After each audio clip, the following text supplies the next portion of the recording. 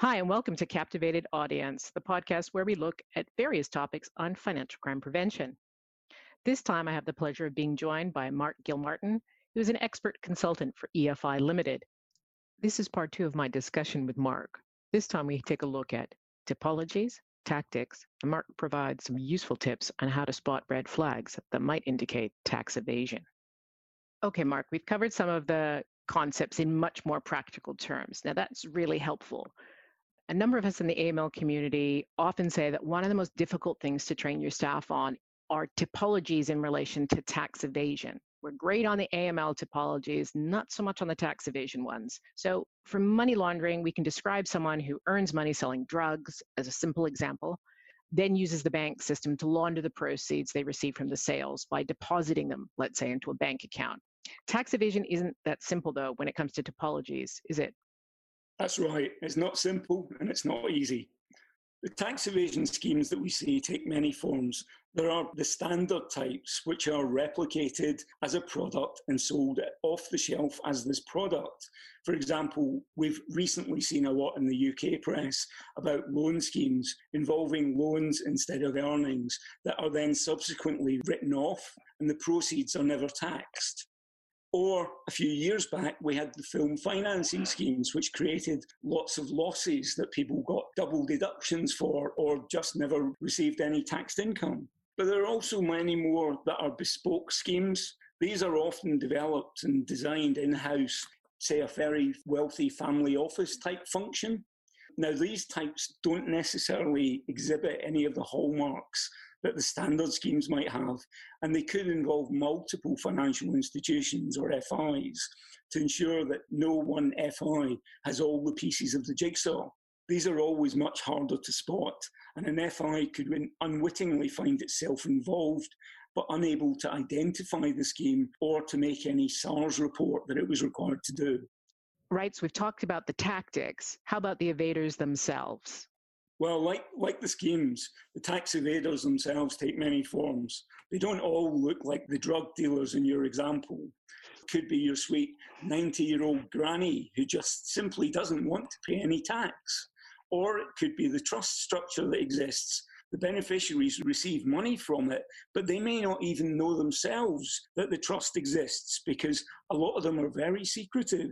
The payment may be routed via a third party, and the trust existence or identity is never disclosed. We saw that with the Panama Papers, where it was specifically written into the documents that the existence of the trust could not be disclosed by anyone. This is where it becomes difficult because it comes back to the question of whether this is tax avoidance, which is legal, or whether it's actually tax evasion, which is not legal. So we've looked at some typologies, we've looked at who could potentially be a tax evader, but now we need to take that step back, right? So what are going to be the red flags, the hints that suggest we could have a customer or a transaction that warrants further investigation in relation to the tax residency of that customer, or even the existing KYC held for a known customer? Can you give us any hints or suggestions in that respect? Well, one thing FATCA and the CRS have in common is the requirement that we know our customers and we check the information. So one possible red flag to consider would be where we find conflicts between information that's gathered directly from the customer and the information we would routinely get from other sources. For example, third parties, credit reference providers, those sorts of people and those sorts of discrepancies. Other sources of information differences could be between what is held on Companies House or its equivalent in most territories, and then what the client provides. An uncooperative client would also be someone who would be raising a red flag because if they're not willing to give us our tax self-certification or they're slow to update this when their circumstances change, then there is the opportunity that there is some form of tax evasion or some form of missed reporting going on.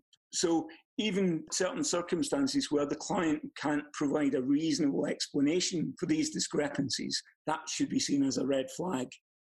Beyond that, I say this is where it's critical for the tax function or whoever is dealing with the AEOI responsibilities to have a very close relationship with their AML and KYC colleagues because they tend to see information on a transactional basis. Whereas AEOI, it's only when we become aware of a change in circumstances. Mark, going back to the very beginning of our discussion, you've had extensive involvement, very proactive discussions with different government organizations and entities around more effective detection and prevention of tax evasion. So the European Banking Federation thinks there's a window of opportunity for this harmonization between tax and AML KYC. They've mentioned there's going to be this review by the OECD of CRS in 2020. What will be the magic ingredient that will be needed to successfully achieve some level of harmonization? Do you think there's a realistic prospect of this happening at this meeting this year? That's a very difficult one to call out. The calls for harmonisation are not just coming from the EBF. It's a trend, within the industry. What we can say that will happen is that the Global Forum itself is responsible for monitoring the exchanges of data and seeing how the tax authorities are actually complying with the CRS. The next stage is that I would expect they'll review the implementation territory by territory and actually see how the tax authorities are using the information and how they're cooperating with one another. In respect of the OECD, I think they will then act on the Global Forum's findings. So if they're finding gaps either in the exchange process or that tax authorities are failing to meet their commitments, then they will essentially look at holding those countries to account. They're currently also looking at other aspects where they could consider that the CRS is not as broad as it needs to be. And for example, the particular one they give is what we call the gig economy. Now, this would be essentially where income might be flowing around the tax net but escaping it. So, for example, someone renting a room under Airbnb or doing it as a commercial business under Airbnb, Uber drivers who are working casually, or cryptocurrency providers that are, kept essentially very, very secret. These are all on the OECD's radar, so we might see that these platform operators that operate these sorts of schemes, it won't just be the FIs that do reporting, but Airbnb might have to report on its letting agents, or that Uber might have to be reporting on its drivers. That's the kind of expansion that I think we're likely to see.